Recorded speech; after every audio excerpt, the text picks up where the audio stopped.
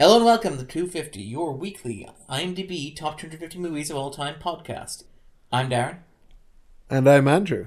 And this week we're talking about One Flew Over the Cuckoo's Nest, Miloš Forman's 1975 comedy drama, which is currently ranked the 16th best movie of all time on the list. Yeah, it's right up there. It is. It's the highest one that we've done, actually, because up until this point, I think Leon was 27. I think that It's a Wonderful Life was 24. So this is as close as we've got to greatness. Yeah.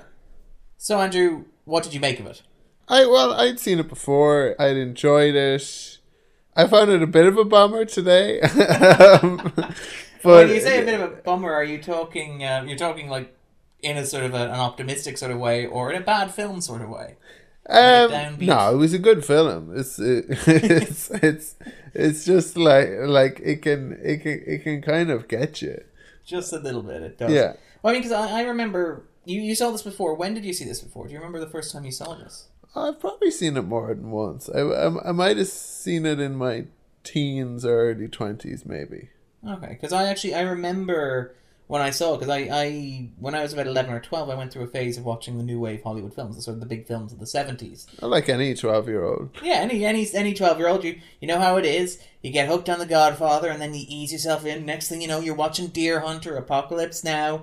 No, so I watched The Godfather Part 1 and Part 2, and I sort of loved it, and I'd always liked film, and as we talked before in the podcast, my granddad kind of showed me like slasher movies and horror movies and sort of like genre stuff. Hammer horror, and even The Shining, for example, if we're going along the Jack Nicholson route.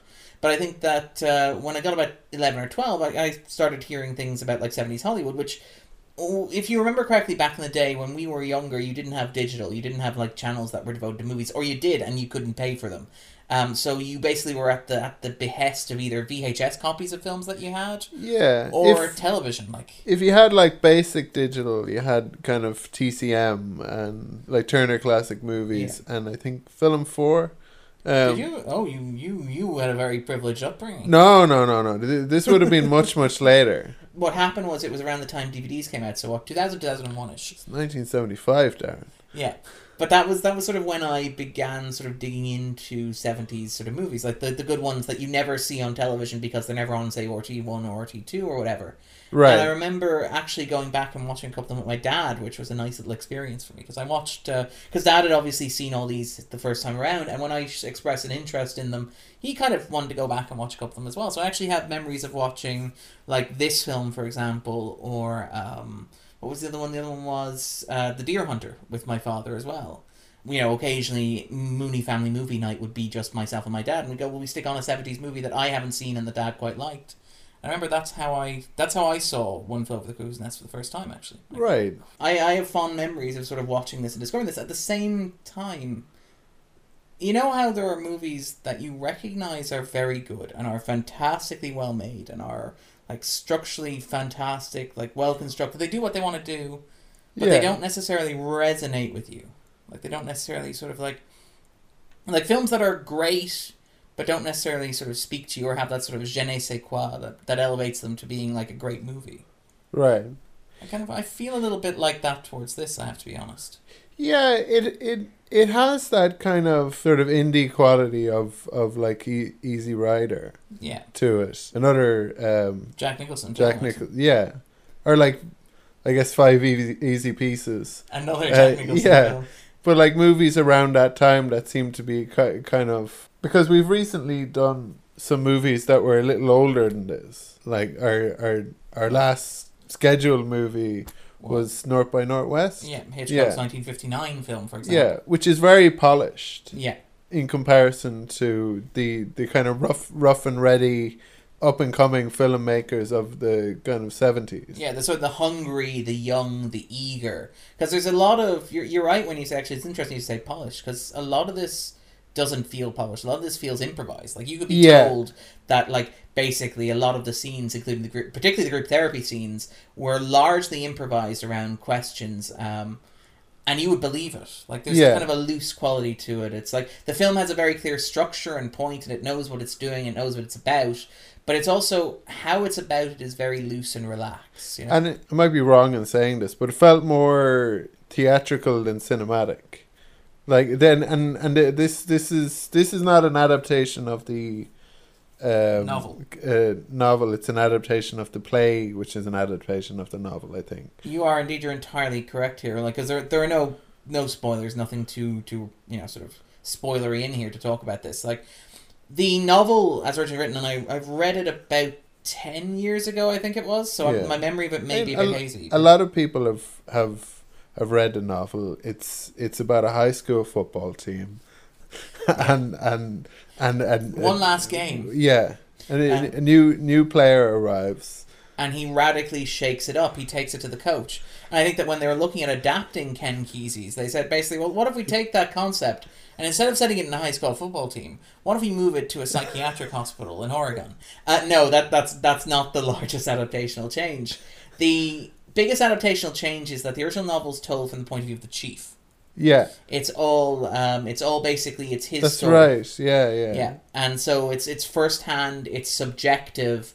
In fact, like I remember reading it. I would have been about 20ish, and even 20 years old, having a bit of difficulty trying to make sense of what was going on because it was so subjective, and it did kind of challenge the reader to make sense of what was happening. And that's an interesting approach to take in a novel. It doesn't really work in a film.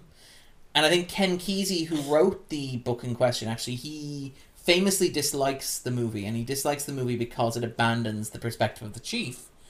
But I think it will be very difficult to do that in the context of a movie without having like really awful voiceover and cloying narration, and even just to get that sort of subjective quality. Like, I think you would lose something. So the film itself, while the novel was a source of inspiration for both the screenplay and in terms of recruiting the cast. All the cast were given copies of it. In terms of recruiting the director, Miloš Forman, he was sent galley proofs of it, and he was also sent a book of it. The galley proofs didn't arrive because they were caught by the Czech censor coming in, so he had to wait 10 years until Michael Douglas mailed him a copy of the book to read. How is it relevant that he was Czech? Because it was Eastern Europe, and the censors actually read all the mail coming in. Ah. Also because his mail Sorry, got checked. I was wondering, like, Czech censor, is Darren saying what I think he's saying? And he was. I was trying to make a joke. But no. Okay. Yeah, so basically behind the Iron Curtain, like, so in terms of production, right, I feel like an idiot. I apologize. I'm not good at these humor bits. I just take all your questions seriously. I feel like I'm the Nurse Ratched of this podcast. No, this is just an hilarious misunderstanding on my part. I beg your pardon. Good. We won't begin with the electroconvulsion therapy yet. No. But basically, what happened was it was written in 1962. It was adapted for stage, which is why actually, if you watch the end credits, the movie is based in 1963. It is indeed. Good spot, Angie. Yeah. The news reports cover the Berlin Wall, and they also cover the Alabama bombing as well. Yeah, and the 1963 World Series. Okay, I like that we got it from two different sources. But yes, yeah, it is set roughly around the time the novel was published, and the novel then was adapted for stage, and it was adapted for stage starring Kirk Douglas actually, and in a production that actually co-starred Gene Wilder, it was a pretty great show. It didn't run too long. Yeah. Wow. It didn't run very long, unfortunately. It was very well received critically, but in terms of commercially, it had difficulty attracting an audience. And a lot of people said that was down to the source material, because a lot of people weren't sure. It was a controversial story to tell set in a psychiatric ward in the early 60s. Like, there was a sense that American culture wasn't necessarily comfortable talking about it. But Kirk Douglas, who starred in it as Macready, he basically fell in love with it. Macready from The Thing. Yes.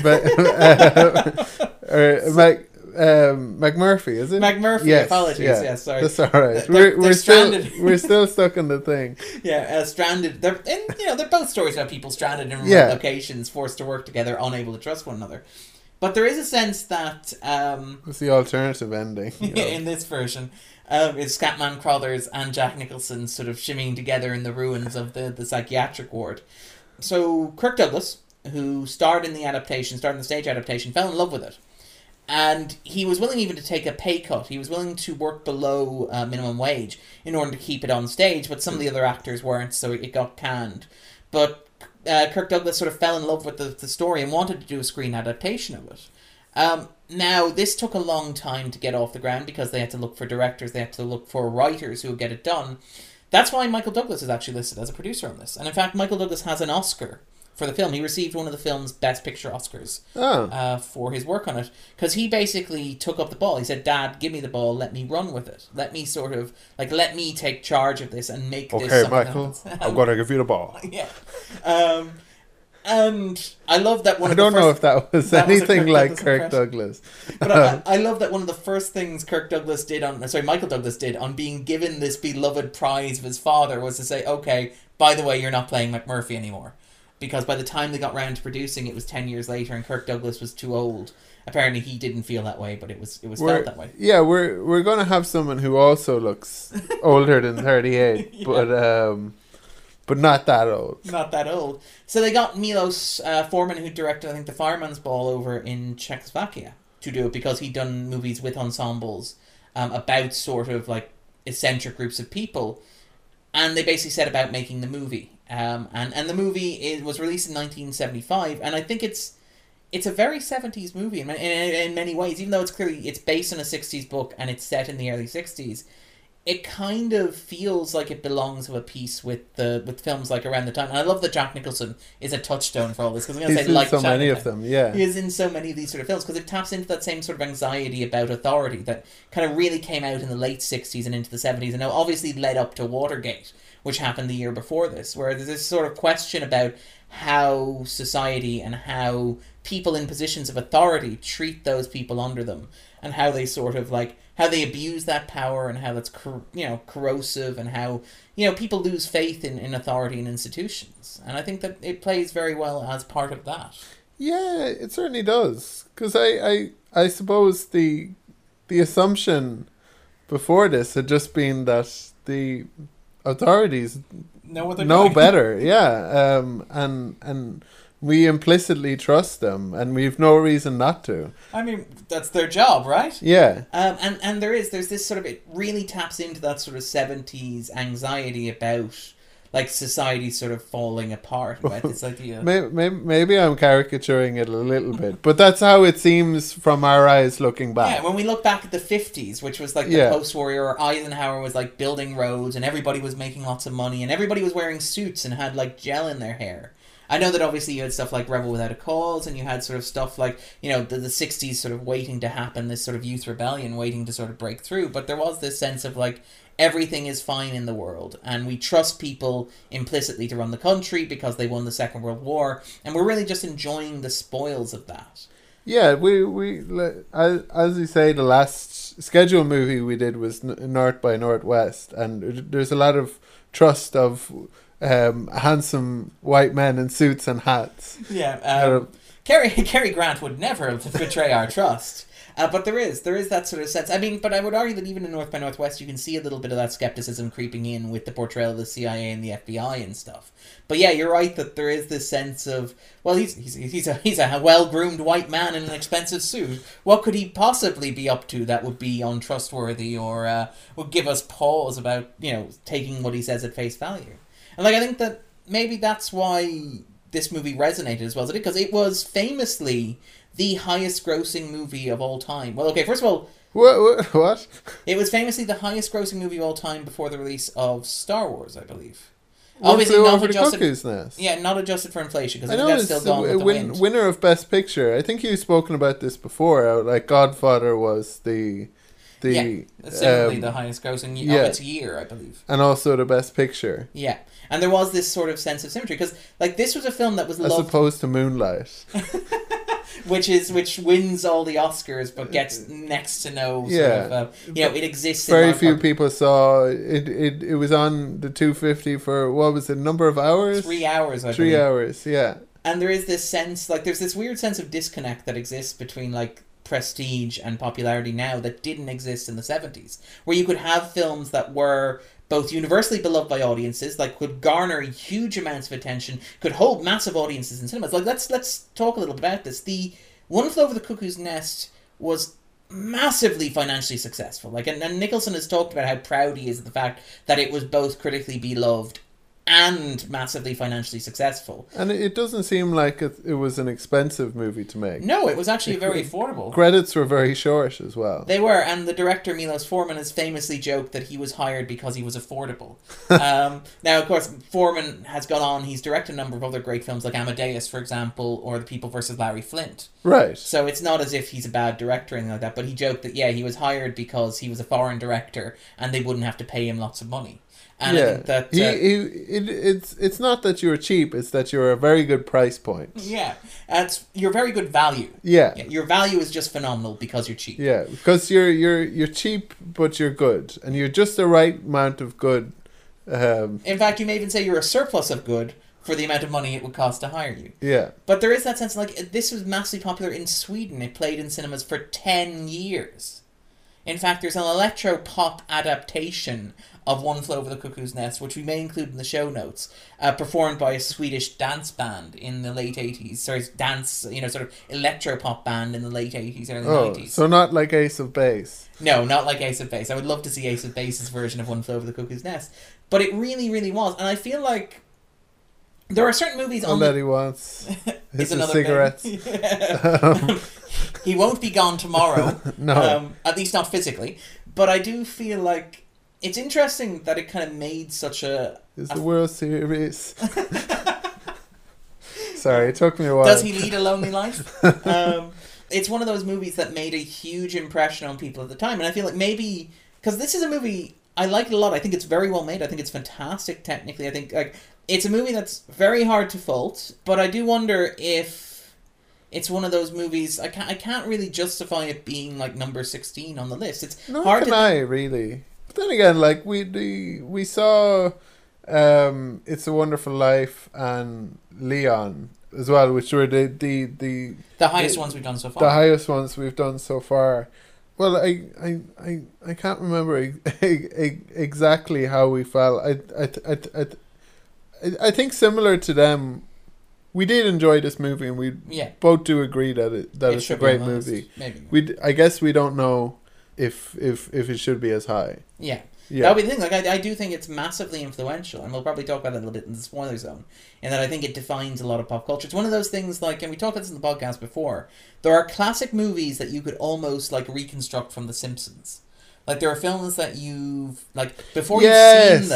before you've seen them, you've seen a lot of them filtered through the lens of popular culture. Yeah.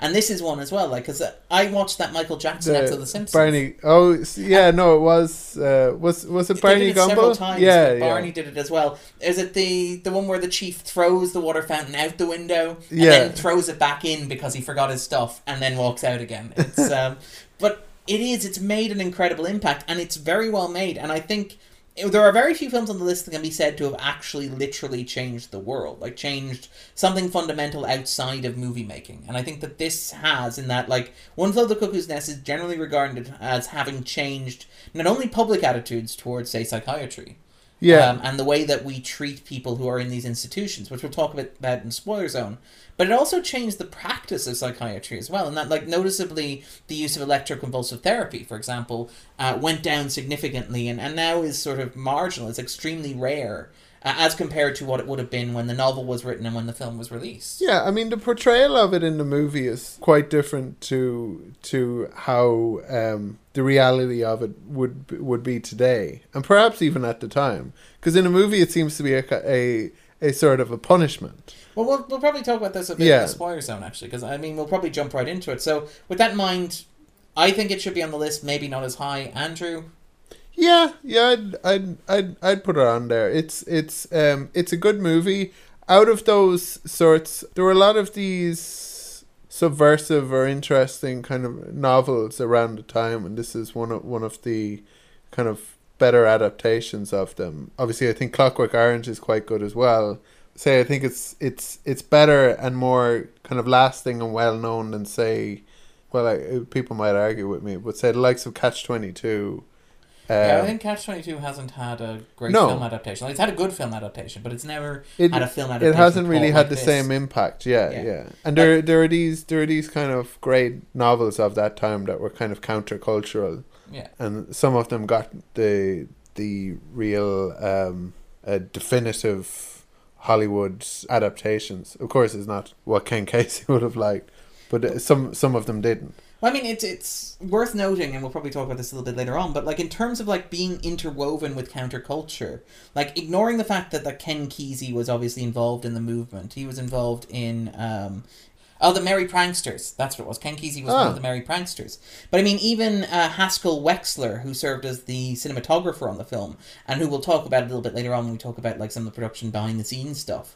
Wexler was, while this film was being made, was being investigated by the FBI, and they would actually come around the set and cause both the actors and the production team to get uncomfortable because he had made a documentary about the Weathermen, the famous Weathermen, called Underground, which was released around the same time. They were a countercultural movement. They were much more aggressive, kind of like a people's liberation sort of movement. They were more than the Merry Pranksters. The Merry Pranksters, I think, were about introducing LSD to people, right? Right. If I remember correctly. You're looking at me. I would have figured you'd be a counterculture expert. No. But the Weathermen, as far as I'm aware, are much more sort of militant, aggressive, sort of take down society, let the revolution come sort of stuff. Right. And Wexler had... They weren't clowning.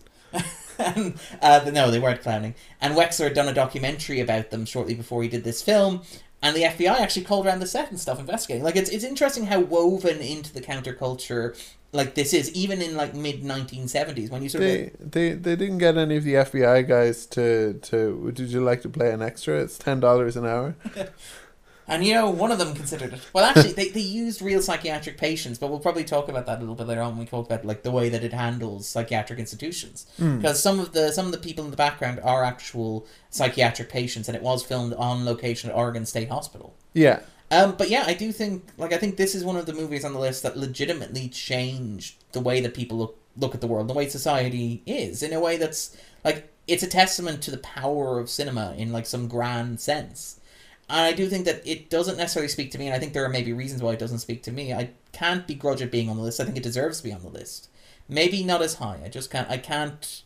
And maybe that's just me being me, unable to look outside myself and say, well, you know, I can understand why this speaks to people. I do understand why it speaks to people, but for me, it wouldn't be quite as high. Yeah, I guess one part of why it might speak to people is that, well, there's this specific kind of realm in which it might speak to people in the sense that psychiatric illness is far more prominent than the kind of stigma around it would suggest. So it is something that touches a lot of people, but it's not necessarily something that we're very aware of or that gets spoken about a lot. That we're comfortable talking about, like. Exactly. And then the other kind of broader kind of context that people attach to in it is the kind of non-conformist, sort of free spirit, rebellious. So I'm surprised it didn't speak to you, Darren. Yeah, you know me. That's exactly what I was referring to when I said I can understand why it speaks to other people. I also maybe understand why it doesn't speak to me as much. But I would absolutely recommend that you watch it. If you haven't seen it already, it is a classic. It is a wonderful piece of work. It's a fantastically made film. So go watch it and then come back and join us on the other side of the spoiler zone. So it's as Darren says, it's not actually about a high school football team. Spoiler zone. Damn it, Andrew. Yeah. All right. So Andrew, what is One Flew Over the Cuckoo's Nest about for you?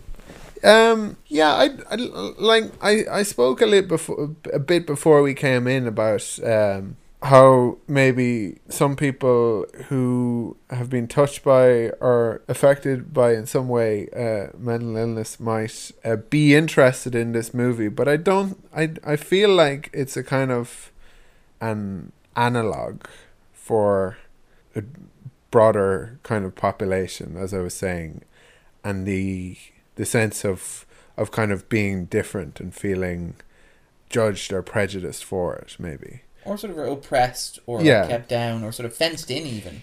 Yeah, that there's a very kind of that there are rigid structures in the world that it sometimes feels like they're there to impose their structure upon you, and that's. Well, I mean, in this film, even the allocation of cigarettes, for example, is controlled and regulated by Nurse Ratched. Like, the people living in the ward don't have access to their own smokes.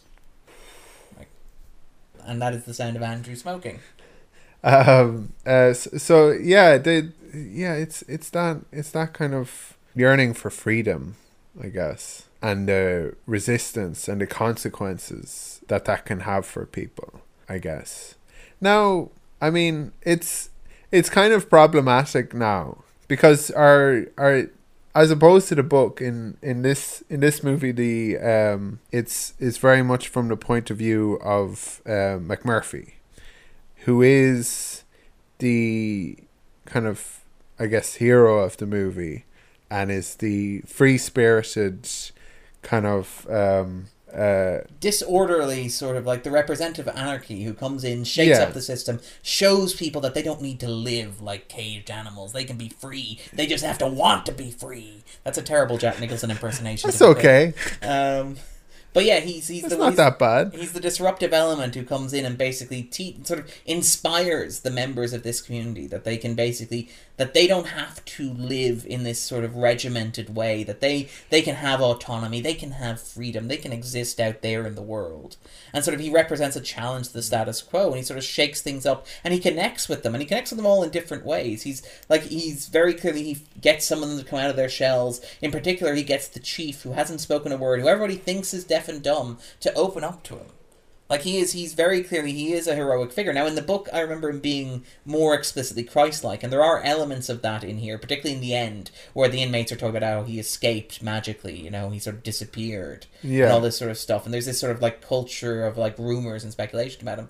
But yeah, he is very much a challenge to the status quo. He's an almost revolutionary figure in the context of this psychiatric ward. Yeah, because I went away from the movie wondering about how much of a heroic figure McMurphy is, and also kind of feeling concerned with myself that I was also wondering how much of a villain is Nurse Ratched, because of course she is. Yeah, it's I feel like, surprising nobody, I am more sympathetic to Nurse Ratched than most people and less sympathetic to McMurphy. This is like my Baby Driver podcast where I'm complaining that prison was too good for that rat bastard Baby Driver.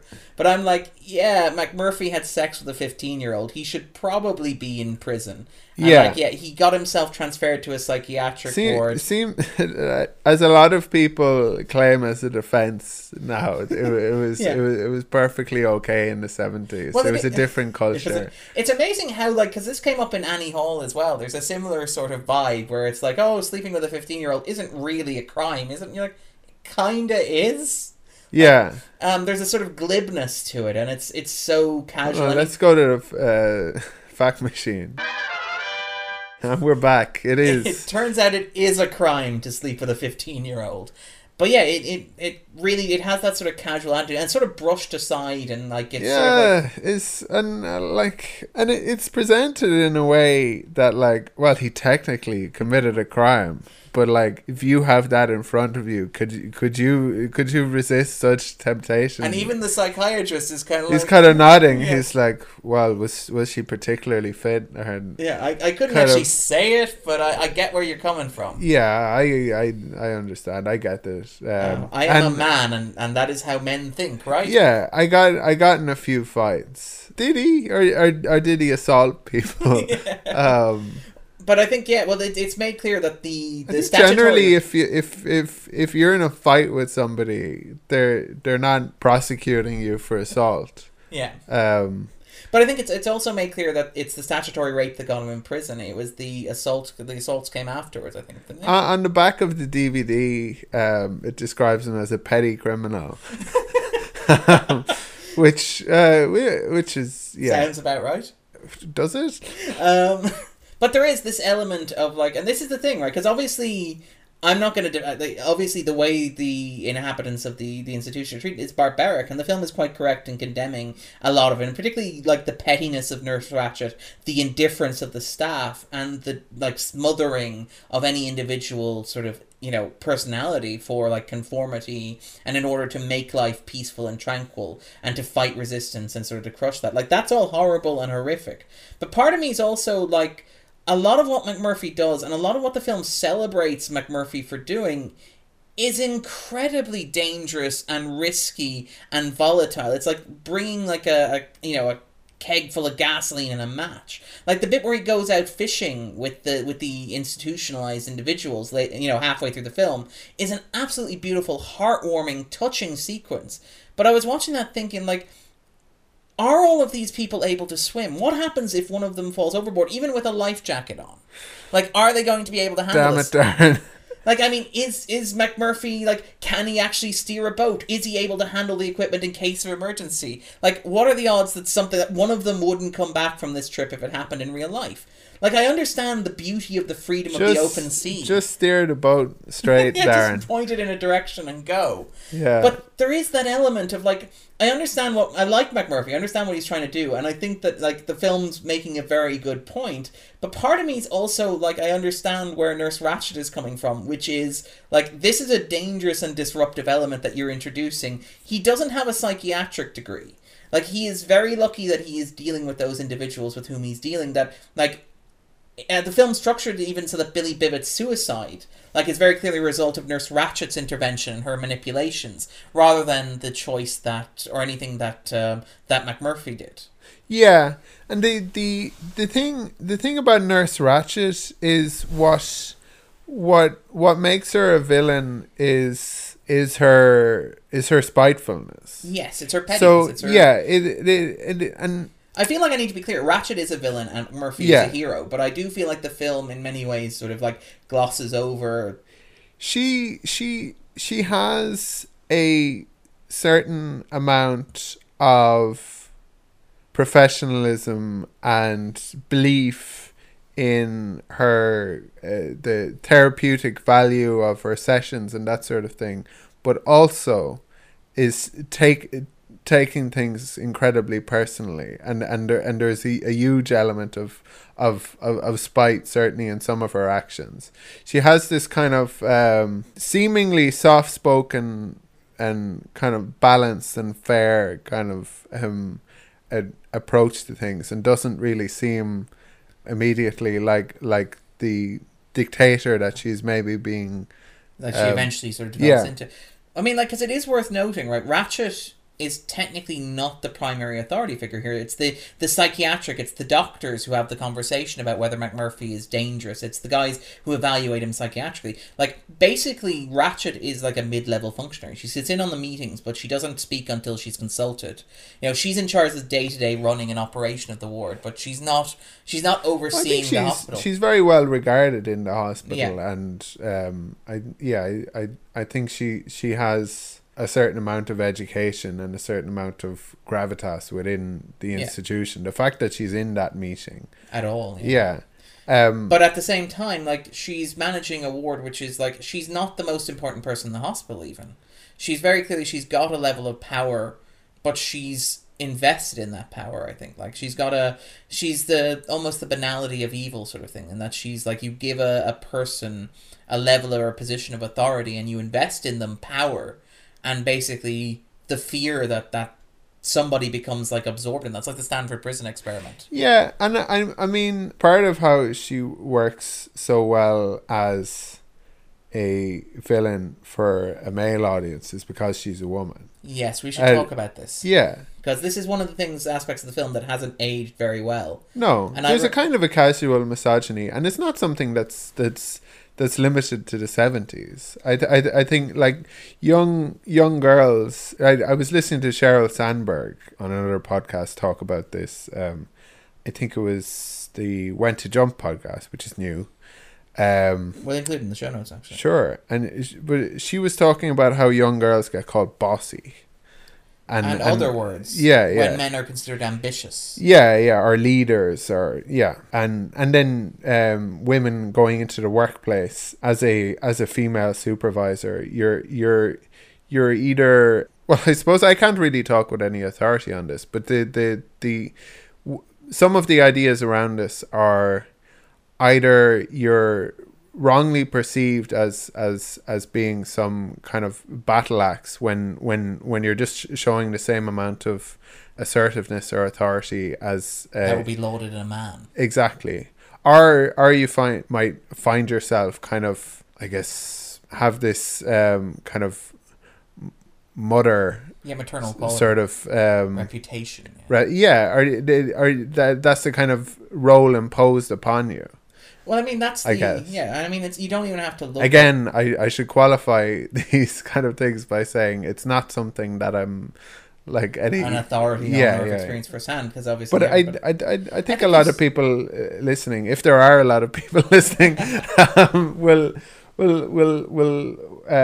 probably have a good idea of what I mean to say. Yeah, well, I mean, I think even if you look at, say, popular culture, like even if you look at, say, when we see women in authority, we default to this idea of, you know, it's she's the mother or she's the battle axe, or there are certain conventions that we impose upon them that are different from how we treat men who behave in the same manner. There are lots of bad words that if we mentioned them on the podcast, we would censor. But that's. But I mean, it's a double standard that exists in all things. Like, a man who is successful with women is called a lady killer or a stud. A woman who succeeds with men is called a slut or a whore. It's a double standard that exists in pretty much everything. Yeah, I think as we've said a bit this year with some of the entrants coming in, I suppose it's not surprising, but it's remarkable how much thought seems to go into movies these days in terms of what you could call awareness, what others might call political correctness.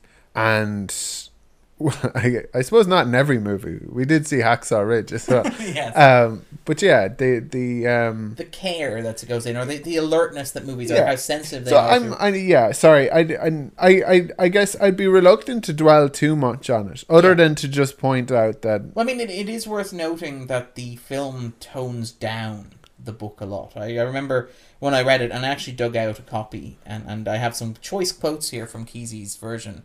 But basically, in Kesey's novel, like the sort of the emphasis on Ratchet's femininity, and particularly the use of that femininity to undermine her by McMurphy, is particularly pointed.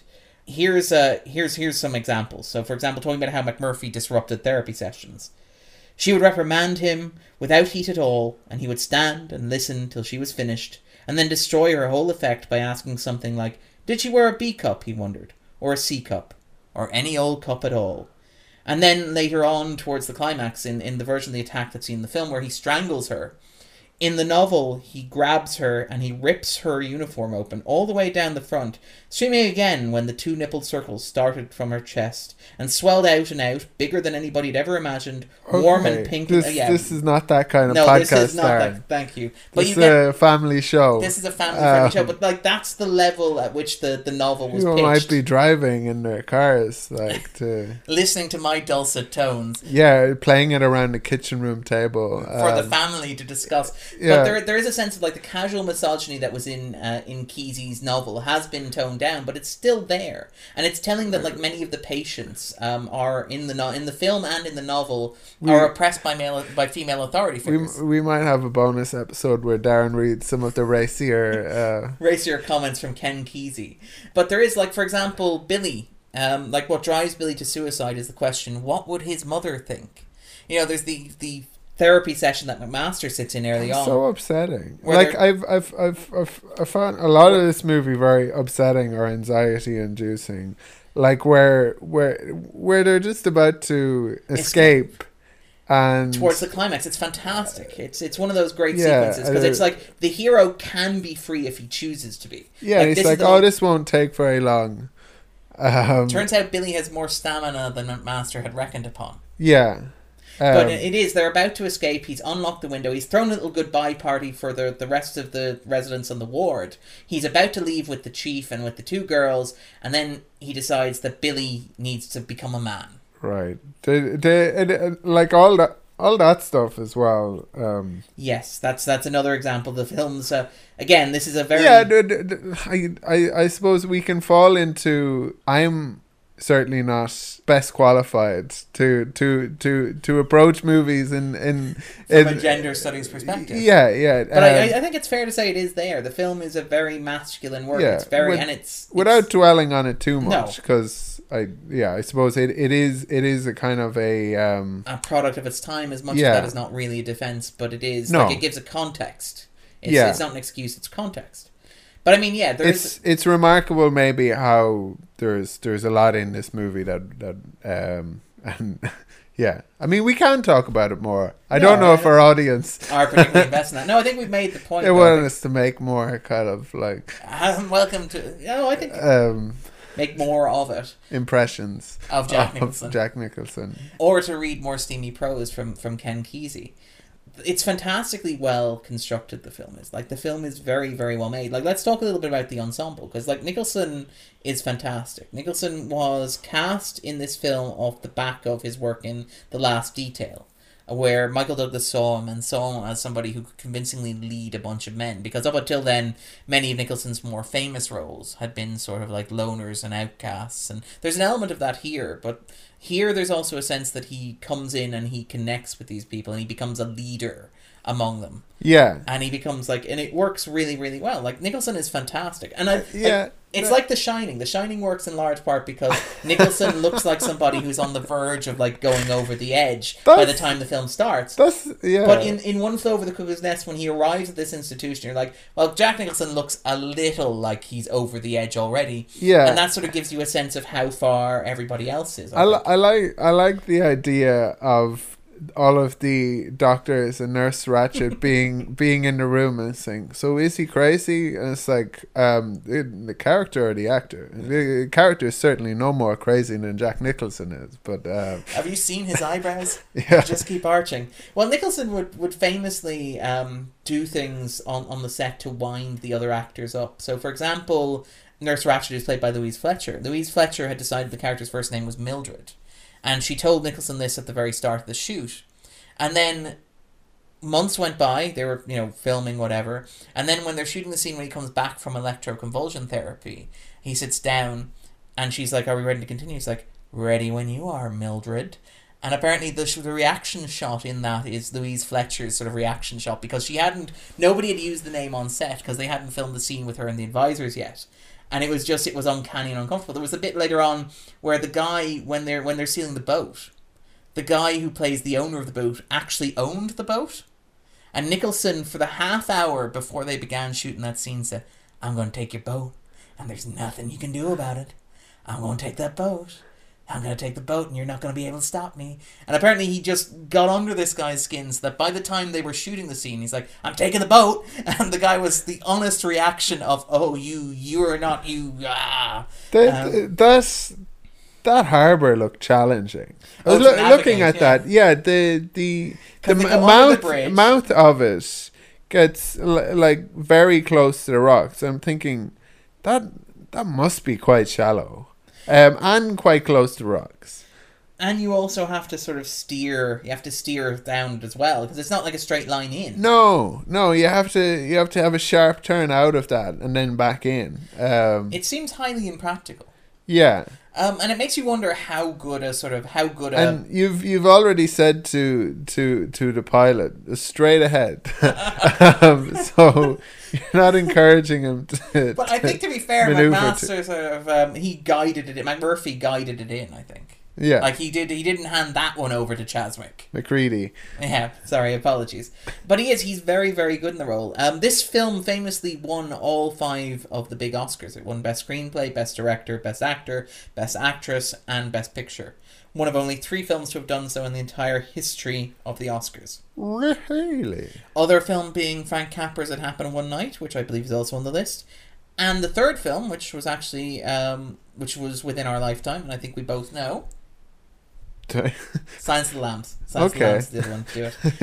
Darren pointed at me for the listeners. Yeah. Like, just that's your cue, Andrew. But it is notable as one of the... Silence of the Lambs. Yeah, thank you, Andrew.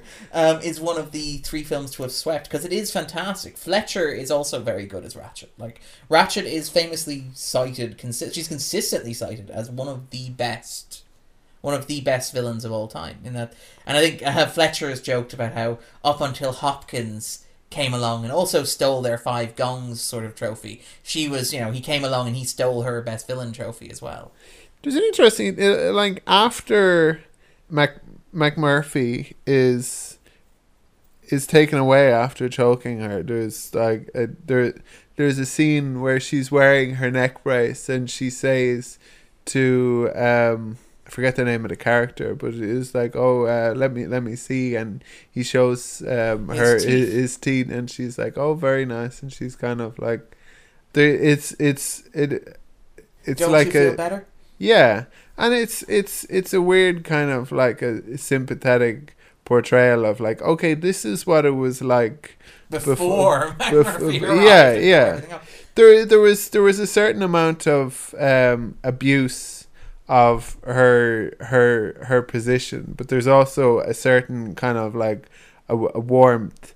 Well, I mean, I think she honestly believes that she's helping people, and I think that's the key to a good villain, is that they actually have a motivation that's tangible. I wonder how much she realizes that a lot of the prompting and pushing of people in the therapy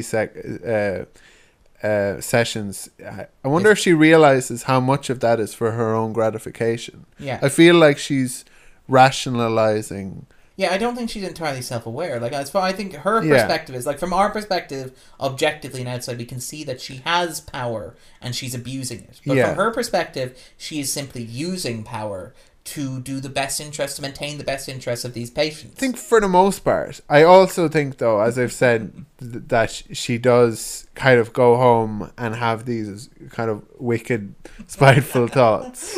And laughs manically while looking at herself in the mirror. And, it's not actually something that's terribly rare in people. I imagine that a lot of people have encountered people in their day-to-day existence who have that sort of mid-level responsibility, but who are intent on harnessing the power that they have to make you realize that they hold that power. I always find it strange too.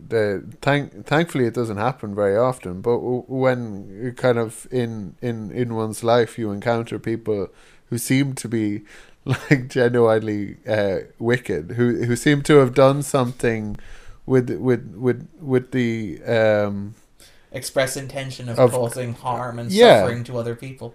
I mean, generally people... I will often cause suffering and harm unintentionally by being a doofus or by being thoughtless or inconsiderate and kind of failing, but it's never. You don't do something because it causes harm. The harm is a side effect. It's generally not like a symptom of my success. That you don't rate yourself as a person based on how much harm you cause. Like I've finally bested this person by bringing them down. I've taken them down a whole peg. Whole peg. Yeah, but I do think that you do encounter them occasionally. I think it typically happens, and I think one of the things the film covers very well is it tends to happen with people at a mid-level rather than a high level. I think we've all had, and I'm wary about talking this too much because I know that maybe some people who I work with, listen to this podcast. I'm not referring to anybody with whom I'm working at the moment. But I think in the past... I should be clear that I'm not either. Yeah, I think in the past, everybody's worked a job where they've had a boss who has maybe had just a little bit of power, but not too much power, but enough power that they feel like exerting it over you. And it's generally in a low-level job. In my own case, maybe some service industry stuff, or maybe some sort of like work experience stuff, where it's like you have somebody who basically, they're not very high up the rungs, but you are lower than them, and they feel a thrill, or they feel like they're exerting authority over you, and that maybe gives them some sense of, I don't want to say satisfaction, but it gives them a sense of purpose, or I don't know. Maybe. Yeah, no, there's definitely that kind of person. I enjoy having a certain amount of authority at times when I'm granted it, but I feel like it's more sort of that there's lots of elements to it.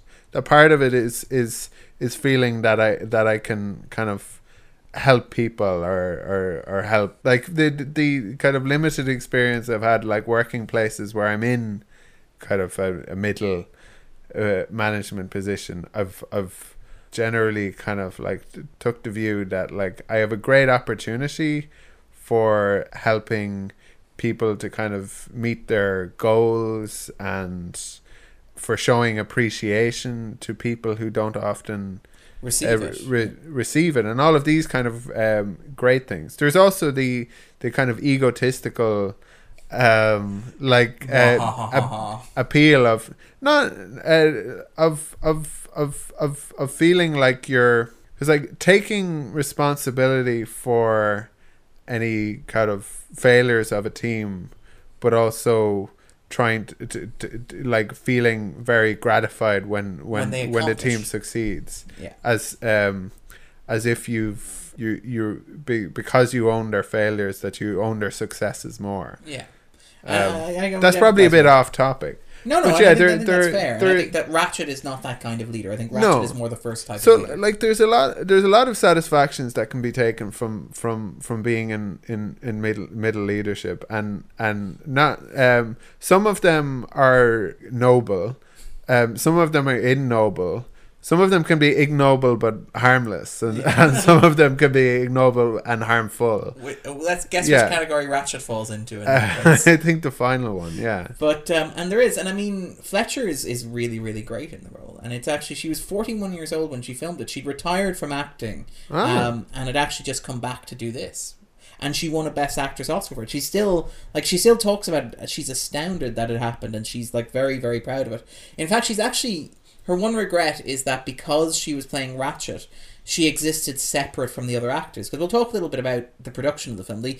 The residents of the psychiatric ward are really, really great. It's a fantastic cast. Yeah. And it's populated by actors who at the time were young and established. And it's always interesting hearing like Michael Douglas and hearing Jack Nicholson talk about the cast, because they're like, oh, I knew this guy and I'd heard of this guy by reputation. And they're none of the actors who you recognize. Because as far as they were aware, people like Danny DeVito and Christopher Lloyd, and obviously Brad Dourif, who got a supporting actor nomination for this, they were all unknowns. Yeah, whereas the actor playing Harding was relatively well known. He was indeed, yeah. He was very good in this, but he's not the same kind of name now as Christopher Lloyd of Back to the Future or Danny DeVito of Batman Returns and, Junior. Okay, fine. Sorry. Twins. My body. But yeah, and even say Brad Dourif of Chucky fame. Or Mississippi Burning, that sort of stuff. Like, the cast is really, really phenomenal. Or Vincent Schiavelli, who did, who most people will remember from Tomorrow Never Dies, from the best scene in Tomorrow Never Dies. Oh, this is very embarrassing. Oh, yes. Yeah. I'm to torture you if you don't, yeah? But it's got these wonderful character actors in it who breathe such life to it. And I think that a large part of why the film works is because even though these supporting actors or supporting characters are secondary to the battle between... By the way, Tomorrow Never Dies. That a lot of people really don't like that movie. I love it. Yeah, I absolutely think adore it's great. Yeah, I think there were two good Pierce Brosnan Bond movies and two really bad ones. I would agree with that assessment, and I think that GoldenEye and Tomorrow Never Dies work very well as a two-header, and this is where we're getting off topic again. But where GoldenEye is like this deconstruction of Bond, it's like, oh my god, he's a sexist, misogynist, sexist dinosaur. You're like, okay, well, you don't need to say misogynist and sexist, we get the point. But it's like this idea of like, does Bond have a purpose after the Cold War? What does a Bond film look like in the 90s? You know, how do you even make sense of this when Britain is no longer even marginally a world power? And it sort of deconstructs and picks it apart and builds this fascinating character study of a soldier who no longer has a war and has to make sense of the world. And it's very, in many ways, I would argue GoldenEye is obviously a precedent to stuff like the Daniel Craig Bond films. But after you do that, then you make something like Tomorrow Never Dies. And Tomorrow Never Dies is, to my mind, a fantastic Bond film because it's such an unapologetic traditional Bond film. So you have like this deconstruction of Bond in GoldenEye, and then you have this reconstruction in Tomorrow Never Dies where it's like, oh my god, there's going to be a war between China and the UK and the entire world is terrified at this concept. Yeah. Oh my god, there's going to be like a torture guy and a henchman, and there's going to be like people walking up walls, and it's going to be shooting in Hong Kong because it's sort of like vaguely got this British sense of empire in a way that's kind of so quaint it's almost cute. And like some of the criticisms that people have of it, like the payoff for the villain, is it Christopher Price? No, it's Jonathan Pryce. Jonathan Pryce. Sorry.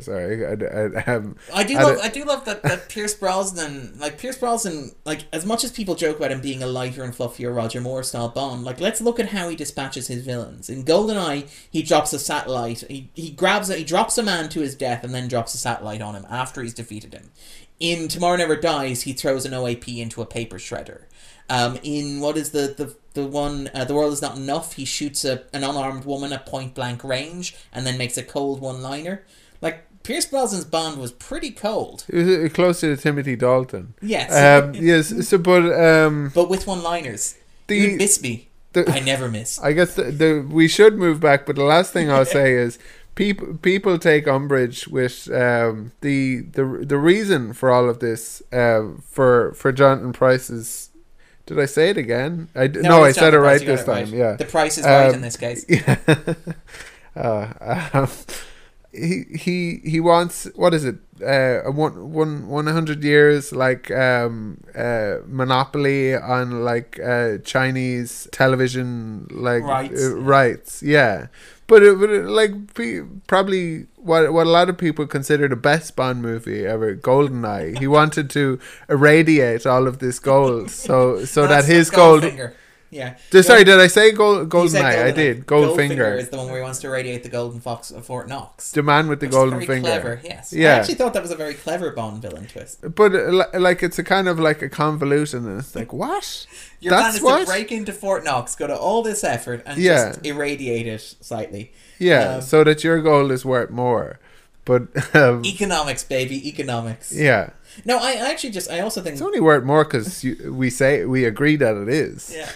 if the world got together and basically confiscated your gold, it would be worth less to you. But I do like that. I like that. I think Tomorrow Never Dies is aged very well as well. Because, yeah, I know this is a Bond podcast, but I feel like the idea of Rupert Murdoch, James Bonding. Yeah, Rupert Murdoch basically starting a war between the UK and the rest of the world, with newspaper headlines, seems a lot less funny like post Brexit than it did in the late 90s as well. So I think that's aged quite well as well. Mm. But anyway, back to One Flew Over the Cuckoo's Nest and Vincent Schiavelli. We'll put a note in the show notes, like Bond talk between minutes. Yeah, X, Y, and Z. But I mean, the cast is really, really phenomenal. And I mean, even stuff like Brad Dourif got a supporting Oscar nomination for his work. We have some Scatman Crothers here as well. Yes, and it really is. It's really, really great. I mean, even if you look at the supporting cast and the extras, like Michael Berryman, who many people will know from The Hills of Eyes, right? Who I paused, and I really hate when people do this, but I did it, so I apologize, Andrew. I paused and went back. I was like, yep, that's him exactly. And I feel disappointed because later in the movie, there's a lot more close-ups of him. So I could have just waited and actually seen. But I also called for some pauses and rewinds to see. That's a stuntman, right? Oh yeah, where McMurphy makes his sort of daring escape. The funny thing was there was no stuntman in the credits. So either the stuntman was uncredited or Jack Nicholson was such a good actor that he changed his face while performing his stunts. Or was just him. It might just have been him. But there's a little cameo from Angelica Houston as well when they're coming back into the Bay of Death. That's right. There's a very quick shot of her as well.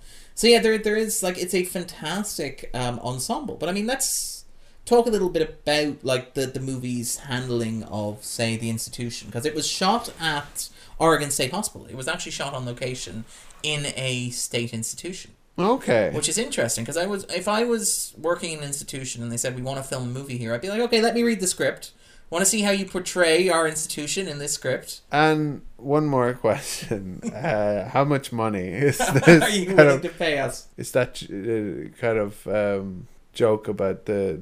I suppose I can't tell it on this podcast because there's lots of bad words in it. Yeah, these people tend to want a bit of money. I was listening to Paul Scheer talk about David Cronenberg's appearance in Jason X. He appears in David X? Yes. Wow, I did not know that. The movie that killed Friday the 13th well, until the latest reboot franchise. Has there been a reboot? There will be a reboot. There's been lots of talk of reboot. Apparently Fuller was attached at one stage to do a reboot of it. Oh dear. Yeah, I know. Anyway, go ahead, sorry. So yeah, Cronenberg was in Jason X. Yeah, but Paul Scheer's kind of response on it was like, he probably knew the guy who was making the movie and he was offered a lot of money. And he was making the point that like he did Piranha 3 Double D. Yeah. So and he didn't like ask to read the script or anything. It's just like, yeah. What's the check on this? Exactly. What's the money like? I mean, okay, that's maybe fair. It's also worth noting that doesn't seem like a big budget movie though. But No. maybe it's a lot of money for a Well, it's worth noting that several of the doctors who appear over the course of the film are actual doctors as well. Yeah. Of the institution. And there's that kind of came across. Yeah, you mean that they weren't actors, or that they were? Yeah, that they weren't actors, yeah. perhaps.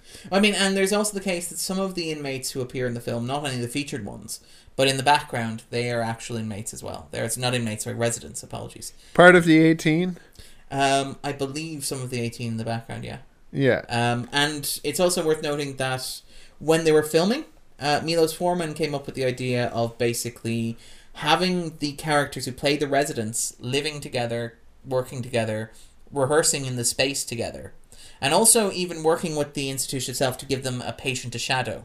Apparently doctors sat down and determined what each resident would be suffering from, what their affliction would be, and paired them with a resident who had a similar condition in order to allow them to basically to get a sort of a sense of how they would behave. Miloš Forman also stayed on set, but not because he would be performing in the movie and it would aid his performance, just because he wasn't paid very much for it.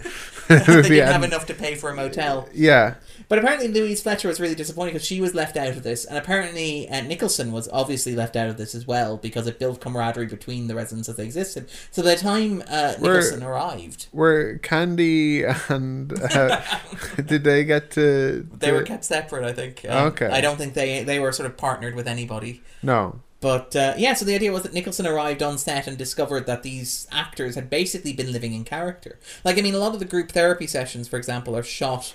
They're shot with multiple cameras so that you could get live reactions from people. And they were done on sort of an improvisational basis, as we discussed at the start of the podcast, where he would throw out suggestions for conversations and sort of they would have back and forth, and the actors would basically stay in character throughout. And a lot of the stuff is... And he mentions this on both the commentary and in the making of, where a lot of the stuff that... A lot of the more interesting shots, a lot are naturalistic, are a result of like the actors doing something and him deciding to keep it in the picture. So, for example, there's a scene where they're going fishing, and Vince Chiavelli, like when they're putting the hook through the eye of the fish, the eye comes out. Yeah. He sort of fidgets with the eye and tries to put it back. According to Chiavelli, this was him as an actor, having never gone fishing before, like thinking he'd screwed it up horribly and trying to put the eye back where he thought it belonged. But because it fit the innocence of the character, and because it was such a nice little shot, it was included in the final cut of the film, which was quite nice as well. Yeah, it was like Vincent, great job portraying a mental patient. It's like, thanks.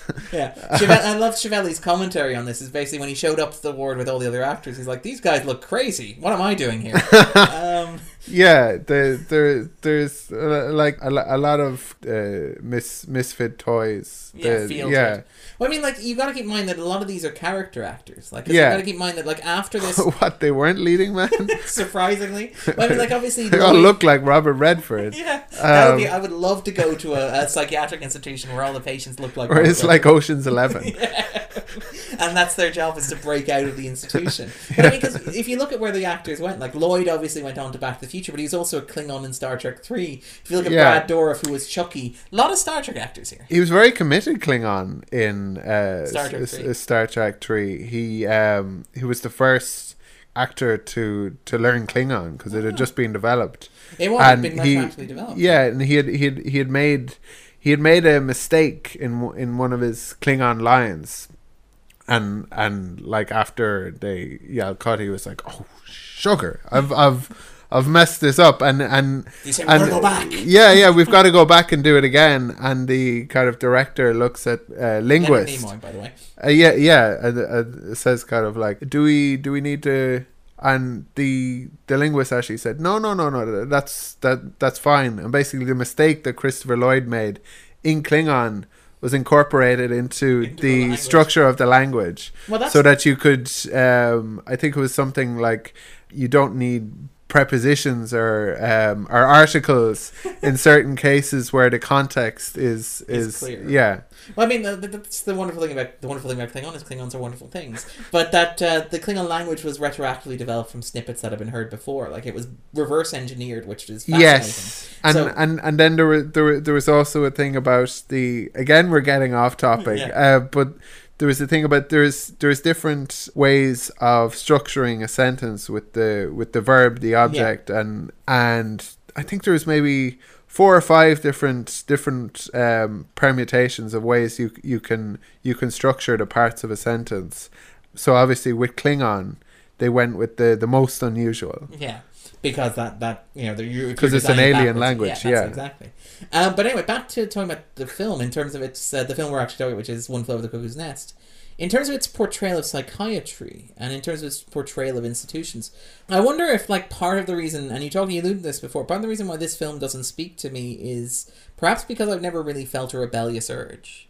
I've always been sort of trusting of authority and sort of trusting of society, and I like the idea that society exists. I don't think it's perfect, but I don't think it needs to be, like, burnt down and demolished. There's a very strong anarchist streak running through the film, I think. Yeah, and maybe, like, appeals to me. I'm quite happy in a lot of ways living in the world in which it's structured. I'm quite kind of, like, realistic, and I'm not very revolutionary, but I think politically I am an anarchist, but I think we live in a functioning sort of democracy where people are represented to an extent, where there are ways in which it could be better, but there are institutions in which have legitimacy and all of those sorts of things. So I have no kind of wish to, but yeah, like I have own kind of personal political beliefs that I don't think it would be appropriate to ever impose upon other people. But yeah, that I do have this kind of anarchist or rebellious because there's this sense in... Sorry, that just trailed off. There's this sense in sort of McMurphy's sort of attitude and the way that he talks. Like, there's a wonderful scene where he discovers that a lot of the patients on the ward are committed voluntarily. Yeah. And they're trapped within this structure that they don't want to be trapped in, where Ratchet takes their cigarettes away from them and rations them. And McMurphy can't understand this, why they would choose to live like this, why they've committed themselves to it, why they would fence themselves in, why they wouldn't just break free and run and leave, and why they don't have the courage to do that. Yeah, that's the one of the interesting things is that a lot of people feel like they have to do certain things, and there's very few things that people have to do. So much of it is self-imposed, or it's just kind of consensus, or our expectations. Yeah. So like things you have to do: eat, sleep. No, you only really have to die and take up space. That's what my father used to always tell me. So yeah, all of those things like eating and sleeping are choices. The only thing that's certain is death. Is pain just weakness leaving the body, Andrew? In this weeping and wailing valley of sadness in which we live. No, I think it's a kind of a liberating belief that actually everything you by living in this in the world and by playing by the rules, you are consenting to the order of things. Yeah. And I think the film sort of captures that very well, which is the sense that, like, people live in society, and because I think that the ward is very much a metaphor for society at large, like, and it's something that these people have bought into, and it's something that, like, represses them and boxes them in many ways, shapes, and forms. Like, there's a recurring suggestion that some of the characters may be there because they're homosexual. There's the chief is there. There's no reason why the chief is there beyond the fact that he's a marginalized minority. Like, but there's a sense that everybody is complicit. Yeah, why is the chief there? Yeah, it's never made entirely clear. He's understood to be deaf and dumb. Yeah.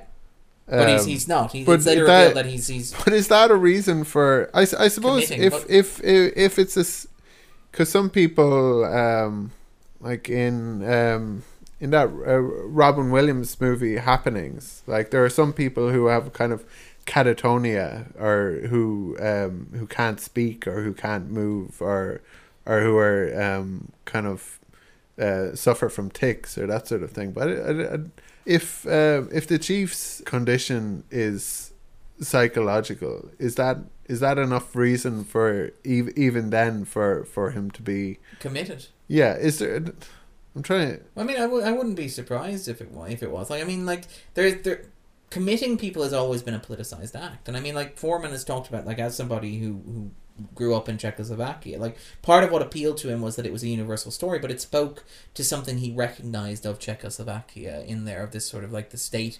And there are the stories about like dictatorships that would I mean, obviously Nazi Germany or the Soviet Union, but I mean even the United States, where you would commit people who were different for no reason than the fact they were different, because they were gay formerly being classified as a psychiatric disorder, you know, for being disruptive in a way that wasn't necessarily violent towards themselves or others, but was deemed aggressive to society. I mean, you know, there was this culture, and I don't know if there still is. I would hope that psychiatric institutions have gotten better, and I think they have, but I'm not sure if they're perfect.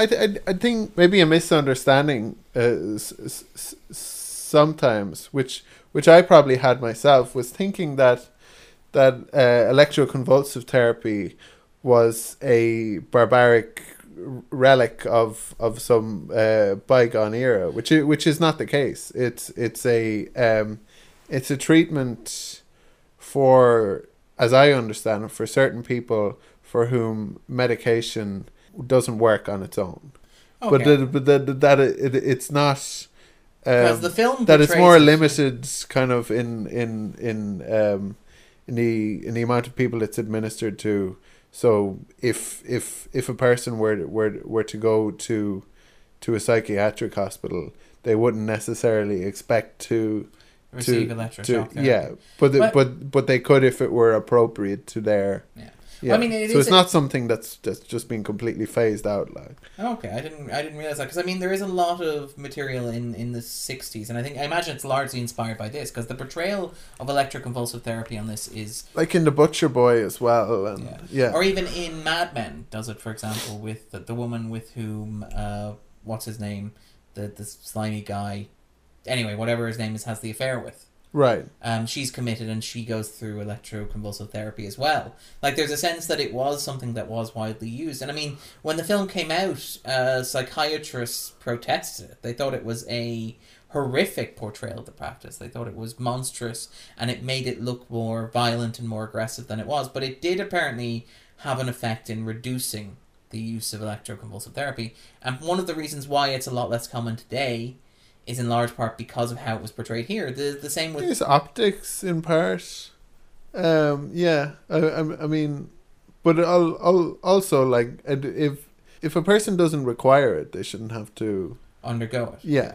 And I mean, there is a sense that even with, like, lobotomies, for example, which are used in the film, like the final reveal is that McMurphy's been lobotomized. Yeah. And that's treated as having effectively killed him, to the point where the chief smothering him with a pillow is portrayed as an act of mercy. Like, right. Those were barbaric. I would argue those are barbaric acts. They're traced back. You look at the history of lobotomies, they were developed at the end of the 19th century, originally on animals, and then sort of carried over to psychiatry in the early years of the 20th century. And they've sort of, again, this is something that has been in part credited to, I don't know how much it is actually a result of this film, but it has been credited to this film for basically making lobotomy something that is unpalatable and unacceptable and completely out of the bounds. Yeah, like the separation between philosophy and psychology only kind of happened between the kind of mid to late 19th century and the early 20th century, to the extent that there was a lot of discussion in the kind of philosophy of science around whether psychology and psychiatry and kind of Freud and Adler, whether it was properly speaking science or pseudoscience. Yeah. So the authority that we gave people, these professionals, in a rather immature field to remove parts of people's brains or to to have people like share their kind of personal secrets. Yeah. There's like there. I mean, there for sure, it kind of opened people up to a lot of dubious or even like charlatanism, like. Yeah, it did. And I mean, like, obviously, the field as it is now has evolved a great deal. I mean, like, one of the things is we are recording this in November. I don't know when we're releasing it, but you're actually you're doing Movember, I believe. Yes. Which is a tradition every year where people sort of raise money and raise awareness of issues around men's health. And I'd always associate it with prostate cancer. But you mentioned that you were also doing it for psychiatric health as well. For sort of One of the so the context that people will be most familiar with Movember is in relation to men's cancers. So prostate cancer and testicular cancer. But it's also, more broadly speaking, it's a foundation that is concerned with men dying younger than women and there being a health crisis in men's health. And another part, a huge part of that is suicide prevention. Yeah. And another part of it that's more recent is physical inactivity. That's kind of these four pieces of the Movember Foundation's work. And the thing that I suppose unites discussion of prostate cancer and testicular cancer and suicide prevention is they're all kind of stigmatized issues that we don't really talk about as much. And I think we've done a very good job of raising awareness and getting women engaged in cervical and breast cancer checks, and that there's probably... Well, you have the ribbons and stuff like that. Exactly. You have the checks, you have that go around the country and stuff. So it's part of their work is to do with kind of identifying the issue of suicide prevention and of psychiatric health and well-being. Yeah, because what I was talking about in relation to this film, because I was thinking this film in some ways like destigmatized a lot of this, because there is still stigma around men talking about people in general talking about psychiatric health. Yeah, like I tend to be comfortable enough talking about that sort of thing. I don't know how comfortable I'd be on a podcast. Yeah, but yeah, in general, I think it's an important conversation to have. The reason I wouldn't talk about it on a podcast is that nobody would hear it. Yeah. But I think there's something to be said for that, because I mean there is an argument to be made that like everyone's already asleep by now. By this page, it is a great let's go to sleep podcast. I feel like we need to be more soothing. We need to have more ooh sounds. We need to be less enthusiastic and energetic. I was telling. I was amazed to discover this. This is why Andrew is the podcast expert. He sent me on a link. There is a podcast that you listen to that you are actually designed to fall asleep to. It is like scientifically designed. They put all the advertising up front because that's when you hear it, and the idea is you put it on, listen to it, and you fall asleep. This was revelatory to me. Yeah, this is Sleep With Me, and it was an episode I thought Darren would like because it's him talking about the next generation, a fistful of datas. Yes. So which is a classic. Yeah, but I was wondering, should we? I'd be interested. We're on Twitter. People can reach us on the 250. Should we be leaning into the sort of the fall asleep listening to us? Quality of our podcast. Should we talk very slowly? We'd probably need to speak a little louder. Jack Nicholson. Yeah. Is very good. Hello in this movie. Welcome to the 250. Yeah. And so on and so forth. Yeah, I feel. Or do we need to put more energy into it? Yeah, and just sort of get it going. Yeah. What's up, dorks? Yo, check it. The 250 is here with your weekly breakdown. Breakdown. I feel like we need to do more breakdancing, even though the audience can't hear it. I feel like the energy would come across very well. But I do feel like I really think that, like, in terms of like films that have made an impact, and I wonder if the reason why it's ranked so highly is, aside from like tapping into that like 70s anxiety about society and sort of like resonating with people who've always, because this is like, in many ways, the One Flew Over the Cuckoo's Nest is basically a prison break movie. Right. In that it's fundamentally a story about a guy who's... It's a very inept Prison Break movie. Oh, it is. Where it's a very easy prison to break out of. and McMurphy they fails to horribly. do so, yeah. Yeah, there's a wonderful, as you pointed out, the wonderful anxiety-driven sequence where they have the window open and they can leave, but they choose not. So easy. Yeah, Andrew was sitting there on tenterhooks for that entire sequence. It is beautifully constructed. And it's a wonderful, tragic story beat, because it's a moment where a character can make a decision that will save themselves, but doesn't, and pays horrific consequences. Because, I mean, like, if McMurphy had left, right, Billy would never have slept with the prostitute, and Billy would never have committed suicide either. Yeah. And McMurphy wouldn't have been lobotomized. Now, obviously, Billy committing suicide was not McMurphy's fault. It was Ratchet's fault for the way that she pushed his buttons. But I do feel like what makes it so effective is the happy ending is within the grasp. And even when you're watching, even if you haven't seen the movie before, like, you know that this is a happy end. This is an opportunity for an ending where a minimum amount of people get hurt. Yeah. And you know when he stalls and when he waits that this movie is not going to give you that ending. It's a withholding movie. It's going to give you this horrible... poignant, tragic movie rather than... as a happy, uplifting movie. And this is actually it, because let's talk about this in terms of it being a Prison Break movie. This is a much better Prison Break movie or prison movie than The Shawshank Redemption. Yeah, well, careful. Yeah. Careful, counselor. I'll allow it, but because I was thinking about this while I was watching. Because I mean, this is the 250. And The Shawshank Redemption is objectively the best movie of all time. Thank you very much. Right, Darren likes Shawshank. He just doesn't like the redemption. Yeah. What Darren liked about this movie was there was no redemption. Yeah. That was the bleakness of it. Yeah. Well, I mean, because that's what I really like. Because what I didn't like about Shawshank, and we'll talk about this when we talk about Shawshank on the podcast, is The Shawshank Redemption felt sort of trite and cliche and easy and unearned in many ways for me. And what I really liked about this movie is this is the thing, Darren. You have this kind of these very well loved movies like Shawshank Redemption and especially Forrest Gump. And Cinema Paradiso. Yeah, well, I'd say Cinema Paradiso to a lesser extent because it's a foreign language movie and it's less kind of a beloved. Where they've kind of become these lightning rods for your my crazy opinions on them. But I feel no. No, I mean, I like they're well made. Considering you like Spielberg generally. I love Spielberg. Yeah, and I don't like Kubrick, and that you don't like Kubrick exactly, and that Spielberg, as opposed to Kubrick, has this kind of like schmaltzy quality. To him, where I think that's an interesting point, because I mean what I like about One Flew Over the Cuckoo's Nest is how it commits to its bleakness. Like, it's very clear from the outset that this is not going to end well for anybody.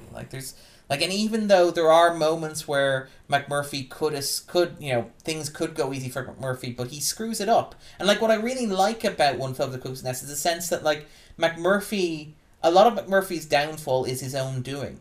Because he makes a point. He puts himself there. He does. First of all, he arranges for himself to be committed to the psychiatric institution because he thinks it will be easier. Second of all, he sets out to antagonize Nurse Ratchet because he doesn't realize that she basically holds the key to him getting out. Yeah. He still believes that he'll get out after 68 days or whatever. But it turns out that she will have final say. He doesn't realize this, and so he antagonizes her, and that means that his stay becomes indefinite. And then even when he seems to imply to one of the orderlies, it's like, I'll see you on the outside. Yeah. And rape him? I didn't know what he was trying to kind of convey. He's like, I've been convicted of both assault and rape, so pick one. Yeah. But McMurphy is not a nice guy, but I like that he's also not a nice guy. I also like that he's not as smart as he thinks he is, which is one of the things that I quite like about the movie's sort of countercultural aspect. Right? It's like where they're where somebody has seen something on television or in a play, and it's like, I can't testify if I'm married to the person, or I can't be convicted for the same crime twice, or so I might as well commit 2 murders. Yeah, there's that movie. Double Jeopardy with so I married an axe murderer. Oh yeah. where the police character is like, I have to what do they call it when they just take somebody's car? Confiscate. I feel like there's another word for it, but yeah, and the guy driving the car is like, I happen to know you can't do that, and just ends up driving him where he wants to go. Yeah, there is an element of that to McMaster, which McMurphy, which I like about the film, which is a sense that like he's nowhere near as smart as he thinks he is. Yeah. He's nowhere near as clever as he thinks he is. All these things that like common misconceptions. Yeah, but he just sort of runs with them, and you can see that he's charming. You can see that he's got energy. You can see that you can see how he would get as far as he's gotten in life based on nothing but like charm. Commandeer. Yeah. That was the word. Sorry. But based on charm. Yeah. But there's a point where he just hits a brick wall. And I kind of like that about One Flew Over the Cuckoo's Nest, that there's a point in the film where, and it feels like it's a really nice metaphor for like trying to fight against society, trying to struggle against like this weight of the rest of the world pushing down on you, is that there is inevitably a point where no matter how charming you are, no matter how smart you think you are, no matter how like disruptive you are, there is a point where you will not be smart enough to get around it, where the system will eventually trap you and break you, and it's bleak and it's depressing. But I kind of like that it's there. I like that it doesn't play up the fantasy of one lone man who's smart enough and shrewd enough to sort of manipulate and get around. It's like, yeah, he can play games, he can get a little far, he can throw a party on the ward, he can hijack a bus, but in the end, like, he won't win, and he won't win because the game is rigged in the way that it is. No matter how romantic it is to hope that he can, no matter how fantastic or how, like, charming he might be, how much we might want him to win. Like, the game is rigged, and, like, it's the nature of the game to be rigged. What I found interesting was Chief's esteem for McMurphy is, like, I liked him because he was a free spirit.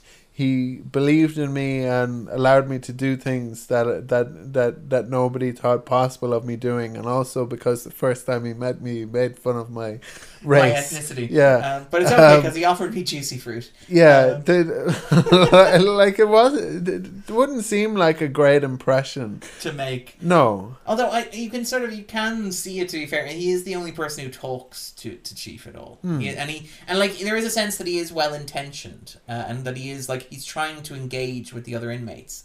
Like, even when he's trying to play cards, you can see that he's trying to bring them in, even as he's stealing their cigarettes. He does seem to actually care about them, even if he's not, like, qualified to be any sort of position of authority. And even if taking them out in a boat is a really, really risky and stupid thing to do. A lot of inappropriate smoking by today's standards. So in a public building. Do you mind if I light up in this hospital ward? Like, yeah, sure, no problem, go for it. But there's no food waste, but there's a lot of cigarette waste. There is indeed. There's a lot of cigarettes being broken in half, and then Jack Nicholson, to demonstrate that that's not worth anything, breaks another cigarette in half. You don't have two nickels. You got Jack Nicholson. But sorry, why does he sound like? And then he looks at the camera and winks.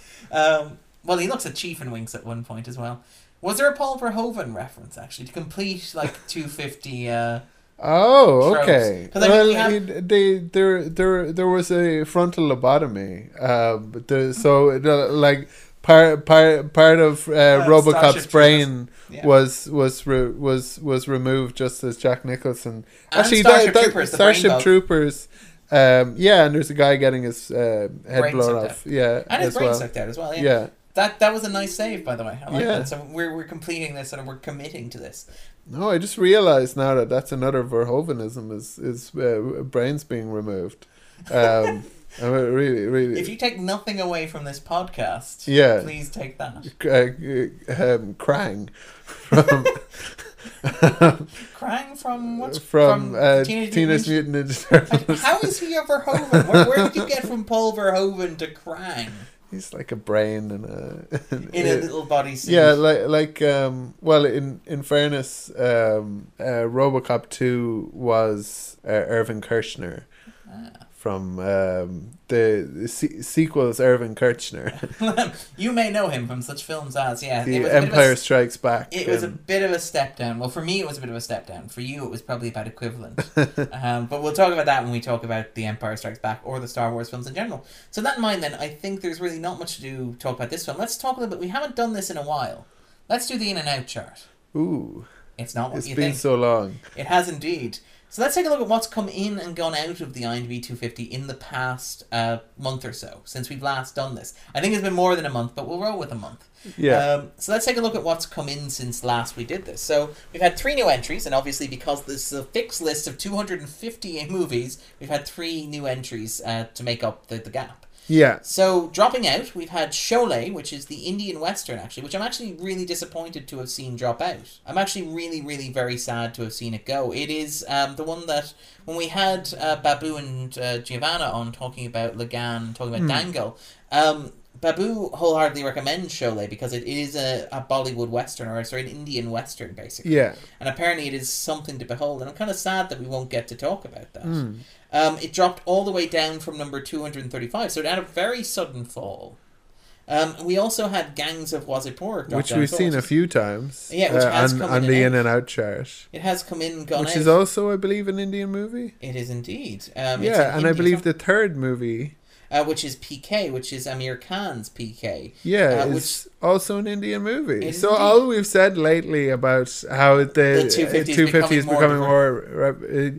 It turns out there was just a momentary surge. Yeah, a little kind of a fashion for Indian movies, and now it's no longer. It's like the Goodness Gracious Me sketch where as a woman is breaking up with her Indian boyfriend because like when they started going out, it was all kind of like brimful of Asha and like East is East and kind of like that. Yeah, and now the whole Indian thing was over. So yeah, she'd have to break up with him because he wasn't really like a fashionable ethnicity anymore.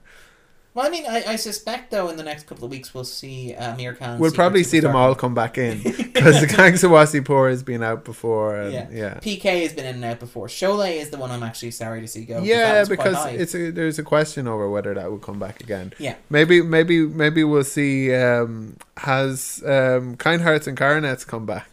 No. Not since last we talked. Damn it.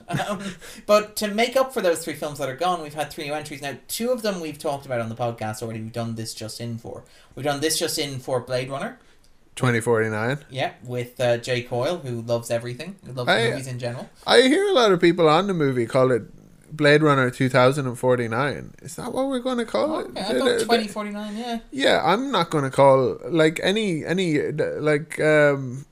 I'm fine with calling things 2002, 2005, 2009, A Space Odyssey. 2001. Don't call it 2001, A Space Odyssey, yeah. 2011 is when I stopped doing that, and it goes into 2012, 2013. Yeah, because you got that alliterative quality with 2012, I think. That's a good point of transition. People will now perhaps make a supercut of me saying 2013, 2015, yeah. And edit it together. Please send that on to the 250. The Twitter account will retweet that. As I've said before, if you have time to listen to this podcast, you have time to waste your days in other ways. Yeah. Looking forward to our fan fiction. Fan fiction, that's ambitious. But anyway, we also had Thor Ragnarok come in as well, which we talked about already on this, but it's coming quite high. It's shot up to 205 at the moment when we're recording this. The question is, will it actually still be on by the time you guys are listening to this? That is the question. Yeah, but it's a rather dramatic arc there. 236. From yesterday, it jumped 30 places almost. Yeah, so it jumped, okay, Darren's maths is not great. It jumped 27 places, which is a phenomenal accomplishment. Yeah. This is one of the things where I was waiting for it to come in, and it didn't come in, and then all of a sudden it shot in. Yeah. It is remarkable to sort of see that happen. And again, this is another example of how the list is dynamic and sort of it's prone to releases that are coming in like on the week. It's highly likely that by the time you guys actually listen to this podcast, it will be long gone and long We forgotten. need to maybe think of a way of favouring some of the older movies on our list. Yeah. I do like that when we said we do this just ins, as somebody has pointed out on Twitter, it makes it relevant. Yeah, the 250 is basically a modern movie podcast with occasional retro episodes. Yeah, it's kind of how it feels sometimes. But then we had another one that came in, which was actually, we didn't cover on this just in, we almost did, but it had been in before.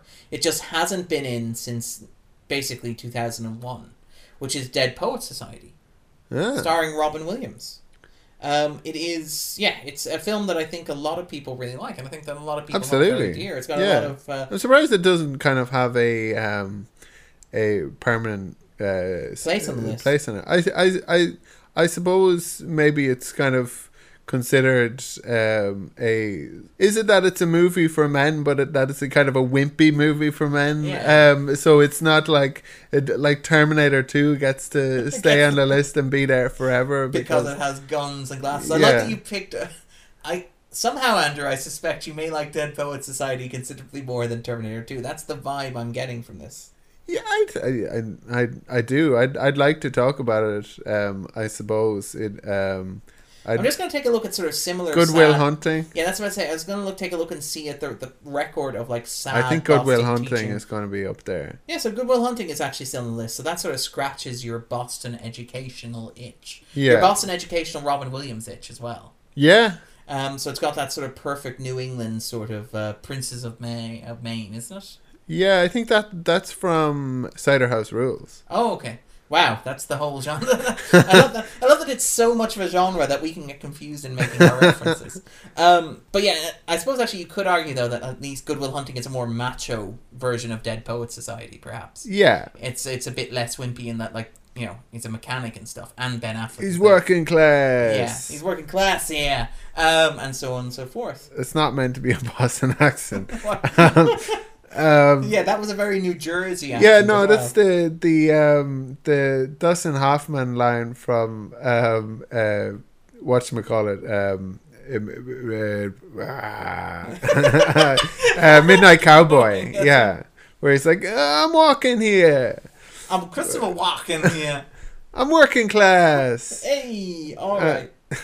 All right, so I guess the only thing left to do then is to pick the movie that we're going to watch next time. Exactly. All right, so Andrew, would you fire up the random number generator then? Boop, boop, boop, boop, boop, boop, boop. Random jumbulator. Jumble. Show us a... movie that we must rumble? With. Never end a rhyme with a preposition, Andrew. Have you learned nothing from me? Never end a sentence with a preposition on. All right, engaging the random number generator. Twist. Show us a movie on this list. Why did you voice code it, Andrew? Why did you have to be voice activated?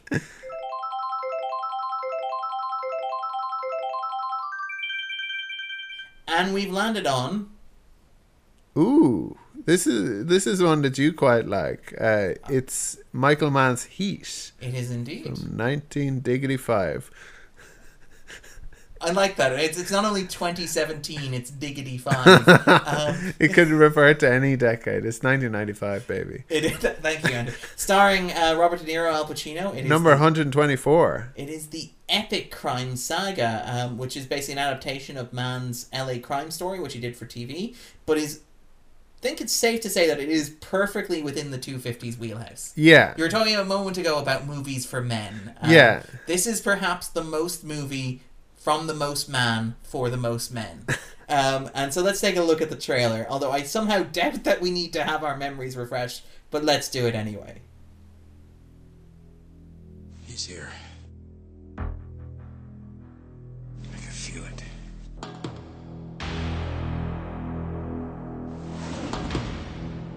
You search for the scent of your prey, and then you hunt them down. That's the only thing you're committed to. It keeps me sharp, on the edge, where I gotta be.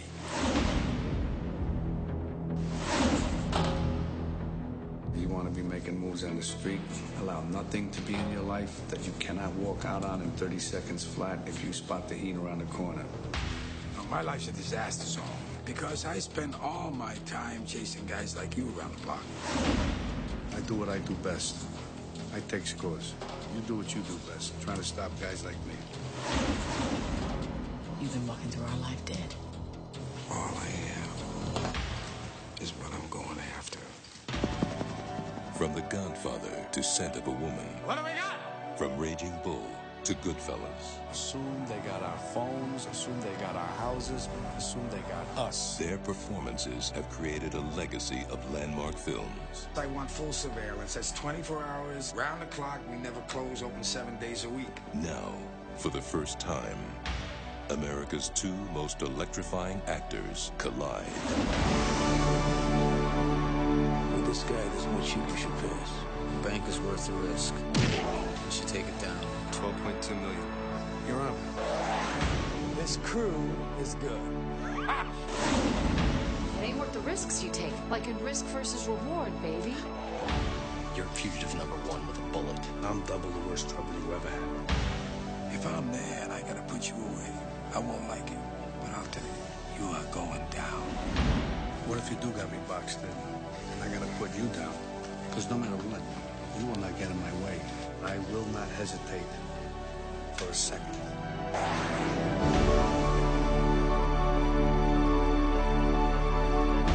Al Pacino, Robert De Niro, Val Kilmer in a Michael Mann film.